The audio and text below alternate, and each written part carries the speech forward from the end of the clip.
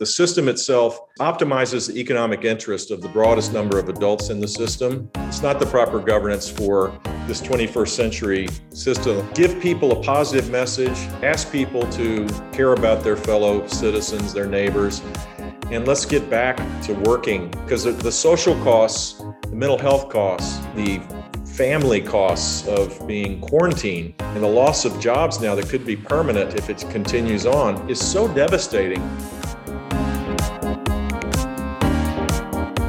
Aprendimiento, education, colaboración, collaboration. Every girl and every boy, uno city on the boy deserves the adopted fortuna to have an opportunity in La Piazza. Welcome to In Piazza. I'm Jeannie Allen. I'm Michael Moe. This week we're catching up with our good friend, former Florida governor and education advocate Jeb Bush. It's been over 10 years since he served in public office, but everybody knows his impact as governor has long lasted after his term. Great to be with you, Jeb. How are you doing, Michael? Good to see you. So why don't we kick things off? You've obviously, your family is one of the storied families in really American history. What was it like to grow up as a Bush? How has your family really influenced you, and how did your education influence you? Certainly my mom and dad were the greatest influences, like any family that's, any parents that are focused on their children's upbringing, they have an influence, hopefully good, sometimes bad. In my case, what a blessing to be Barbara Bush's boy. I learned how to read really early because she taught me how to read by reading to me when I was from the earliest age. It enhanced my imagination. It made me curious. All the things that you would want a young person to have started first and foremost with my mother being my first teacher. And I'd say my dad is the greatest man I've ever met, not because he was president, just because of his integrity and just the life he lived. And having a role model like that, Michael, on one level, it was a little difficult because I knew I never could get close to him. So a lot of children of accomplished people sometimes probably get in the fetal position and go in the closet and don't come out. What I did? I just realized, like, at the age of 22, I was already married, and I was thinking about this one day, and I said, I think my goal ought to be half the man George H.W. Bush was. Wow. And that made it a little simpler for me to strive to live a purposeful life.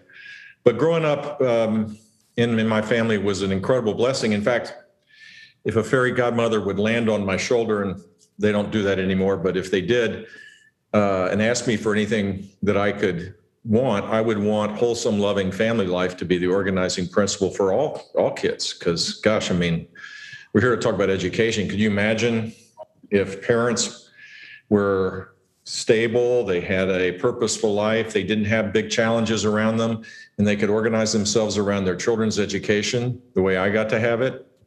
Our country would be so far ahead of where we are today. And that is largely something that you see more and more, where there are great schools that reflect the values of the community. So I think it's all connected.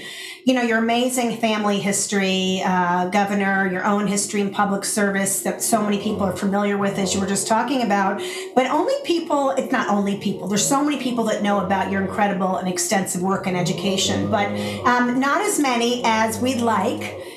So let's help start there, because I think that we're constantly reminding people what a miracle, in a way, the Florida story was. You had some of the worst schools in the nation, and during your two terms, you really revolutionized the schools. What happened? Tell us the story in your own words, because I don't know, unless you go to an education conference, how many times people think about that. Well, my interest in education started long before that. When I was Secretary of Commerce, I traveled the state. In 1987, the number one issue in Florida for recruiting businesses, which was my job, was education. The public education system was not considered up to a level that could recruit executives or workers to the state. I got involved in the school choice movement. In fact, in, I think, 1990, Tom Feeney and I founded Floridians for Educational Choice with a woman named Billy Neese. We had Polly Williams come down to a barbecue in Lee County to kick it off. And I've always believed that parents should have the power of choice, public and private, that's the proper thing to do, that you'll get better outcomes. And then as a candidate in 94 and certainly in 98, I laid out a plan for more robust accountability. And lo and behold, I won, which back then in politics, it's kind of a foreign concept now, but if you did what you said you were going to do, you had a better chance of actually doing it. And so the campaign wasn't so much about how bad the other guy was. It was about my ideas. He thought the ideas were horrible. And I kind of claimed a mandate. And I don't know if it was the reason why I won, but it was certainly the number one issue. And the convergence of a freshly minted Republican conservative from Miami governor with the first time ever in Florida's history, a conservative legislature wanting to show that we could do things together, wanting to make me look good, thankfully, allowed us to pass a pretty comprehensive suite of reforms. And then we went on the journey of executing it. It's really hard. Sometimes there's a check the box mentality in policymaking. You pass a law and you move on to the next thing. And this is hard work because, in our case, we had 67 school districts with 67 bureaucracies with 67 school unions, all of which opposed everything that we proposed. All of it. They put not just one part, they opposed accountability, choice, ending social promotion. And so it was a constant struggle to persuade people who may have been less fervent in their opposition to join our cause, and to for those that never were going to change, to fight. And so it was fun. Actually, it was a blast doing it. And thankfully, the NAEP scores were kind of the benchmark, still are, I think, of how states do. And I would pray the rosary the night before the NAEP scores would come out, praying that we would get results. And thankfully, the first two iterations of those NAEP scores, we went through the ceiling. And and then the other thing that would be important was we created constituencies for choice. We proved accountability worked, and then there were enough parents whose children were going to a private school or going to a charter school, or a kid that with a learning disability could go to a special needs place. All of that created a constituency, and that began to protect these reforms and make them more sustainable. Yeah, I don't think I'm overstating this. And that you, as a leader in Florida, transformed Florida for the better forever. I want to go back though. Obviously your family's originally from New England. You grew up in Texas, and but you went to Florida. What attracted you to Florida originally? Yeah. How has it changed? Besides everybody from California moving there. We have some New Yorkers too. Yeah. It's changed a lot, but my motivation to come is not the one that you would think. It wasn't planned out. Didn't get a PowerPoint. Actually, PowerPoints didn't exist back then, but I fell in love with my wife first and foremost. I mean, madly in love at the age of 17. And my whole life began to be organized immediately on how I could convince her to marry me, which took 3.5 years, but I just turned 21. She was 20. We got married. I got out of University of Texas in 2 years. I started to work, went to Venezuela, came back at the age of 26, and my dad's election took place with President Reagan, and I had a choice. I could stay in Houston. I could go some other place. And I didn't feel, believe it or not, Houston was a welcoming place in 1981 for my children didn't speak English. My two oldest, one is now the land commissioner in the state of Texas. He didn't speak English when he was 3. He spoke Spanish. And in retrospect, Houston now is one of the most international global cities, welcoming in every way. But back then, I just felt like it wasn't. And so that was a good reason, I think, to move to Miami, which was more welcoming for my little family. And the second reason was a stupid one, which was I wanted to get out from my dad's shadow. But the shadow didn't end at the Harris County line, in Houston. So I don't know. Sometimes you need a mentor to tell you don't be an idiot. That's not a good reason, but it turned out great. Miami, and first I chose Miami, not Florida, and then I fell in love with Florida. And it's changed dramatically because it's gotten scale. It's diversified its economy. It's a state now that focuses on the longer term things a little better than most states. And we manage the short term things better than most states. So we don't have structural deficits. Our pension fund is funded. We actually build roads here. And, if schools need to be built, we figure out ways to do that. And we don't try to punish the folks that create the opportunity. So it's a good model. It works pretty well. And it's nice to see how it's developed. Now, Michael, the big challenge is with all these newcomers coming in, are they going to tell us how they used to do it back in the old place, which wasn't so good? That's my worry. Right. Yeah. I don't know. Exactly. You have to protect that DNA that helped it. You mentioned your children, and they weren't English speakers, and you're in a state that you adore that is so diverse. And, you and I have toured and been in rooms with and saluted so many of the founders of the charter schools and the educational choice programs that are serving this incredible array of immigrant and migrant children and diversity, and they're doing phenomenally well. And yet we still have these huge gaps. Other places where kids aren't having that education. So a lot of people want to say, and this kind of goes into the political world too, Jeb, but a lot of people want to say, oh, well, that's because they had this disadvantage. And it's going to take years and generations for them to keep up. But you didn't say that. And so help everybody understand how education really does change lives from the perspective of your... This is the critical, particularly K-12, high, lofty expectations, irrespective of the color of a child's skin, or whether they have a vowel at the end of their name, or they speak with an accent, or where they come from. You have to have it for everybody. And if you start with the premise that God's given every child the ability to reach their God-given abilities, they're varying, but they're there. And you have high, lofty expectations, you're going to get it. If you have a bar that's this high and you have strategies to make sure people can get over the bar, you're going to get better results than saying that some kids can learn and some kids can't. So an Hispanic population in Florida is a pretty good example of that. We have lots of newly arrived. In Florida, prior to me being governor, there was a strategy to take a longer time for what are called LEP students, limited English proficient students, to begin to take English, all their courses in English. And we changed it to a year. And I don't know what it is today. My guess is hopefully it's still the same or less, because the places like California, and I think they may have changed their strategy, but they had, basically you could take courses in Spanish for way too long.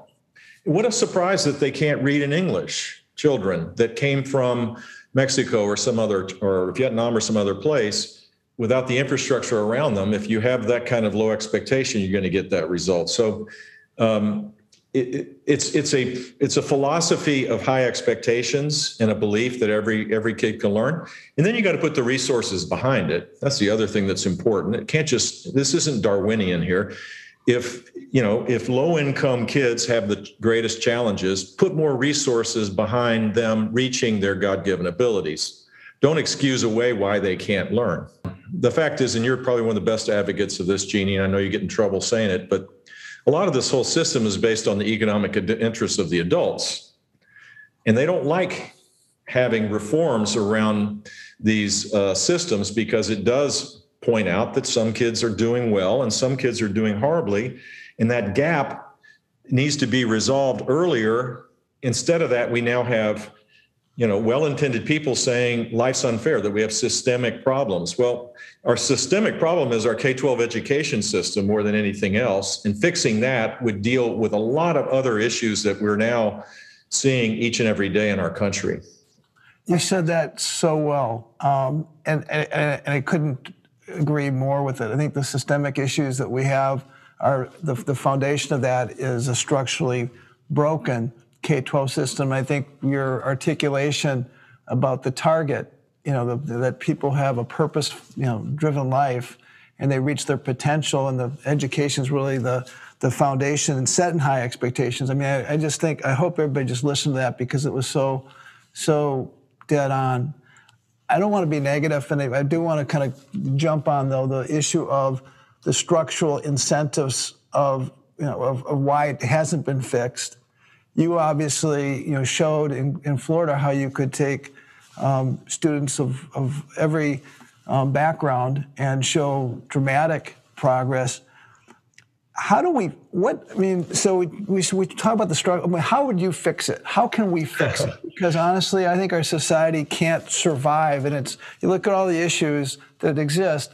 Well, I think the foundation of that is an unequal and underachieving education system.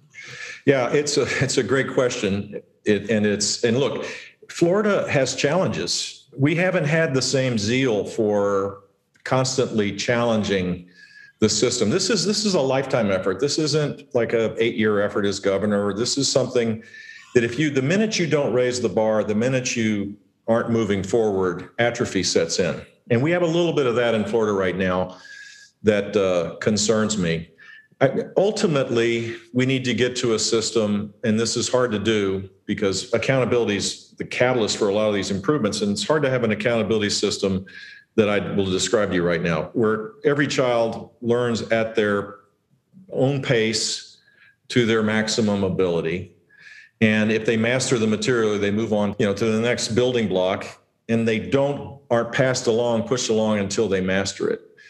This whole social, calendar year being the driver of learning is really incorrect. Some kids could learn at a faster pace. They should be in a classroom setting with their peers, being able to take on more challenging work. Other kids struggle and are left to struggle. And so in most places, you have students graduating from high school with 9th grade level reading and math aptitudes. And you have other kids who could be taking on college work that are held back. So systems that are designed around customizing the learning experience for each child have to be created. They exist, but they're not scaled yet. And frankly, when they're scaled, then you have to have an assessment system to measure, how this works. And that's hard. That hasn't been totally figured out. But I think that's where we need to go ultimately. I'd also say that educators, policymakers need to look at what the world looks like in 2031 or 2033. A kid in kindergarten today, she's starting off on her journey, and in 12 years' time, she's going to graduate if we still have 12th grade. And what are the skills that would be essential for her to be successful, and what are her options going to be? My guess is computer science, having some understanding of that, might be more important than Algebra 2, just to throw it out there. Or there's a lot of things that we need to be thinking about in the future. And our K-12 system is designed for another space and time. It's designed for something 50 years ago. Our calendar was designed for even 100 years ago. And so asking these folks who like this system to be, again, not every person in the system's this way, but the system itself optimizes the economic interest of the broadest number of adults in the system. It isn't designed, it's not the proper governance for this 21st century system I'm trying to describe that hasn't yet been created.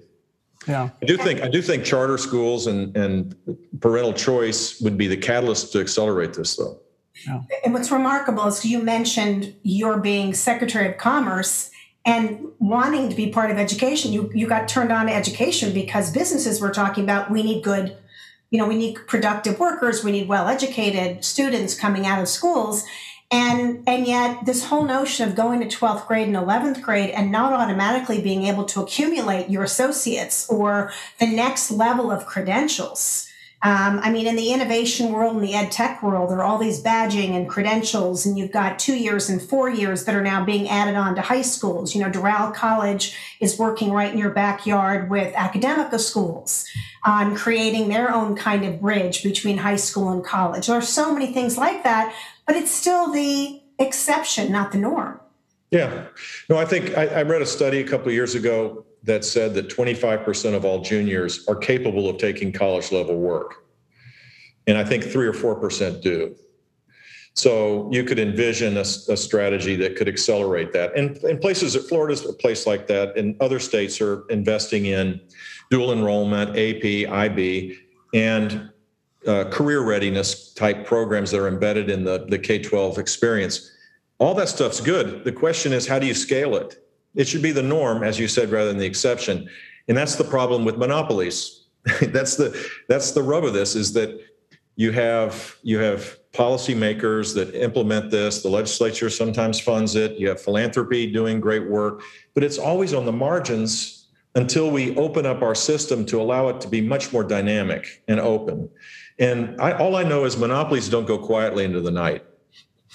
They just don't. They don't decide, tomorrow, if there was a consensus and there was truth serum and all the people involved in the K-12 system would admit that it's not working, that maybe we could do something better. They're not going to give this up. Right.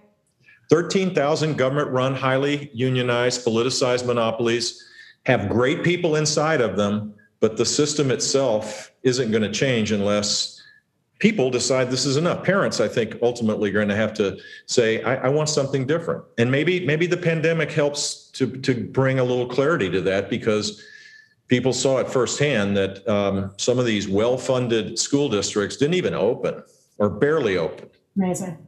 Whereas lower, like parochial schools open, charter schools open, the Dade County schools open. And we have infections here. We have COVID. We have a lot of it, in fact.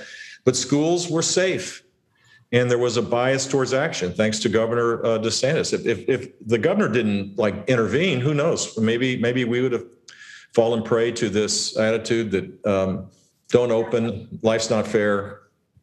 I don't know. It's kind of a scary thing. Well, the study, McKinsey just came out with a study showing how the average student lost 3 months in math and 1.5 months in reading.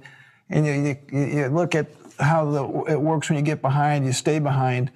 It's remarkable that even the pandemic became political. How do you look at how do we fix this? In my view, things have never been so toxic as it relates to kind of the political situation. And yet something like education, how does that, the idea that we're going to do that to children, it just strikes me as indefensible. Yet, nobody's listening. It's us versus them. Nobody's focused on how do we actually change this. And I just be curious to, look, it's sad because I don't want to. Yes, I will. I mentioned President Trump. If President Trump said wear a mask, we're going to have a vaccine done. We're going to do it at warp speed. We're going to do something no one's ever done before. We're Americans, damn it. We'll get through this together. I care about the fact that your kids can't go to school. We're going to get the schools open. And if he had a constant message saying that, A, he'd been reelected without a doubt. And B, I think some of the partisanship would have subsided. Those on the other side would look foolish if it wasn't for the fact that they were posting up against a guy who kind of created doubt about vaccines, had weird theories and all that stuff. So public leadership matters, particularly in an emergency. And you can see governors that did it right. I'm a big fan of Ron DeSantis for this reason. I think he may be a little more confrontational than I was. Okay, fine. But he was data driven on these. He still is. He has total command of the facts. He wasn't falling prey to the political science of the moment, that may not have been popular. And now it's popular, but back then it wasn't. He took some big political risks to do what he thought was right. And I think Florida's much better off now than other states that are still in lockdown. California has the lowest infection rates in the country now. I'm a nerd about this stuff, kind of obsessed about infection rates per 100,000 population. They're at 2. Right. The national average is now like 30 or 25, something like that. Florida's a little above the national average. Michigan is in the 80s. And California has none, but yet you can't go out to eat. You can't, I mean, the And they're lockdown talking is about crazy. and they're talking about schools maybe not even opening in the fall. It doesn't make sense to me. Well, Declare victory, give people a positive message, ask people to care about their fellow citizens, their neighbors, and let's get back to working. Let's get back to, because the social costs, the mental health costs, the family costs of being quarantined, and the loss of jobs now that could be permanent if it continues on is so devastating and so tragic and could be avoided. So, yeah, we know. I mean, I know 6 young people that either have overdosed or committed suicide during this because of the mental health issues. And that's just, you look at the data on that, and I think we're just starting to see the reality of all this. yeah, and Michael, your point is a good one, which is whenever something gets hyper politicized, all of the, it's them or us, red, blue, shut down, not shut down, mask, no mask, all this simple talk means that people suffer. And that's the tragedy of this is when we politicize this and it's kind of the talk of the cable news deals. Meanwhile, back at the ranch, real people are really hurting and the recovery has been stalled out. And even the most balanced, or let's say, less troubled, least troubled, it's hard to deal with isolation. It's hard to have your whole lives change. You can't go see family. You can't go see friends. So imagine people who have, compounding issues or just stressed out by life, which is most of us these days. Yeah, I took my granddaughter. I let her play. I asked if I'm not in charge of her playing hooky or not, but we played hooky yesterday to watch the Baltimore Orioles get beat 3-0 by the Miami Marlins. 1:00 Wednesday game. It's the only time I could take her during the weekday. And we were talking, I'm thinking, gosh, here's this little 9-year-old beautiful, smart creature. She's, got a great family taking care of her. She reads at a 10th grade level. I mean, she's really smart. But what's it like to be a 9-year-old going through this year? No friends. She changed schools in the middle of this. Zoom is going to be the means by which they learn all of the social development that is so important for a young child to be resilient, because pretty soon, she'll start getting attacked in the digital media world, and all this isolation that takes place now with young people, that they become fragile. All that stuff is accelerated in a time when you're stuck at home. Now, she did go to school, but it's still hard. So the quicker we get beyond this, based on good public health data, the faster we'll get back to having kids, aspire to a better life and families being more optimistic. Yeah. I don't know any reason why you wouldn't default towards opening and then pull back if it was appropriate to do so, rather than the other way around.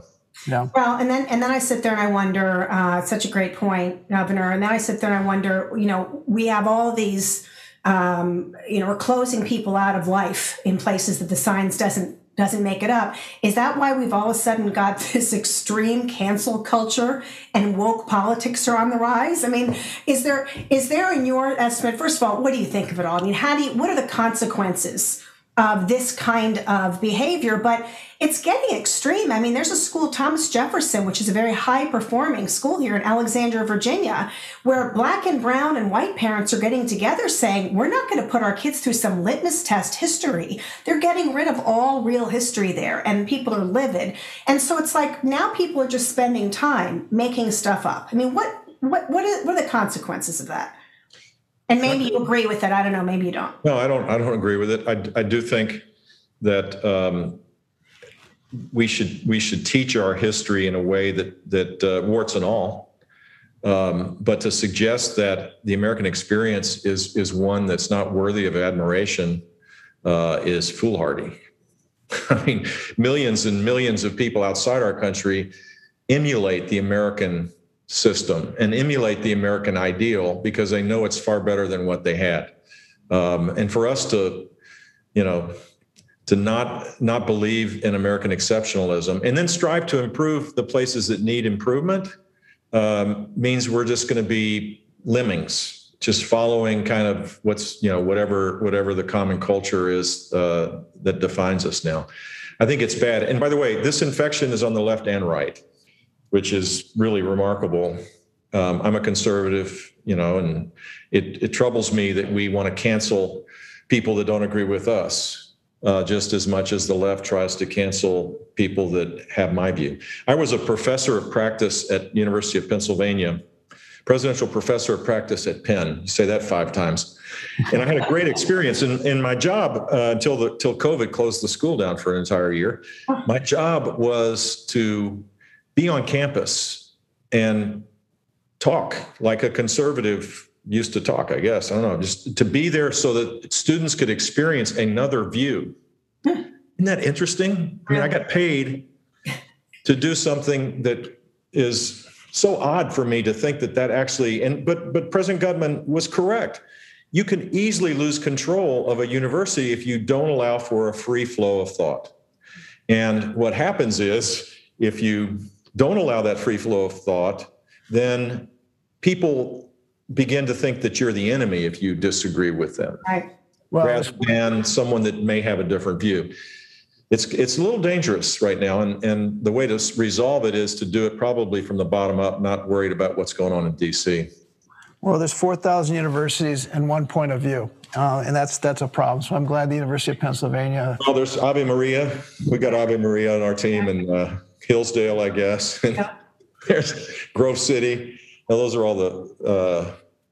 I probably could name 4 or 5 if you gave me another 30 minutes. But you need 30 minutes. So what's in the future for Jeb Bush? I'm excited to be spending the night with my wife every night. I'm happy to be a grandfather because I love seeing these kids grow into a world that should be really exciting. I love mentoring people that aspire to public service. I'm not going to be a candidate for anything. I'll help my son if he wants me to support his opponent. I'll do that. He's running for attorney general in all likelihood. He might not, but he's considering it for sure. He's a statewide elected official. And I have a thriving business that's a lot of fun. It's been a blast.